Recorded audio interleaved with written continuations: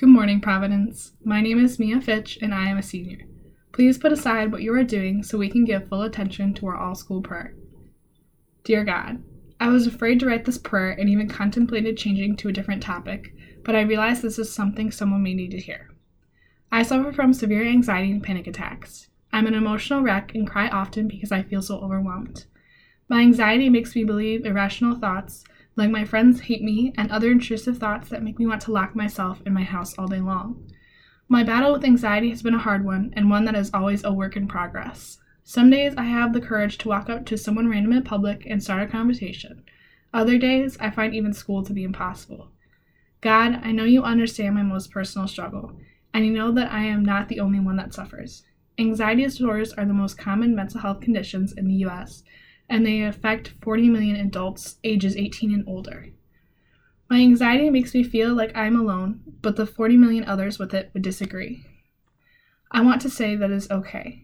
It is okay to have anxiety and panic attacks and tears. It's okay that not every day is the best day ever.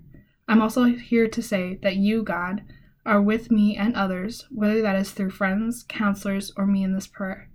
God, I pray that you give strength to not only my Providence family, but those suffering with anxiety and anxiety disorders as well. Love, your anxious daughter, Mia.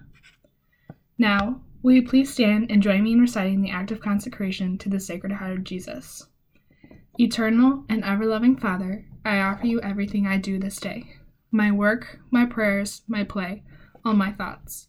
My time with family and friends, my hours of relaxation, my difficulties, problems, distress, which I shall try to bear with patience. Join these, my gifts, to the unique offering which Jesus Christ, your Son, renews today in the Eucharist. Grant, I pray, that guided by the Holy Spirit and united to the Sacred Heart of Jesus, my life this day may be of service to you and to all you send into my life, so that we can continue to respond with love to the mystery of your call to be your special people. Amen. Heart of Jesus, burning with love for us, inflame our hearts with love for you. Please turn to the flag and recite the Pledge of Allegiance.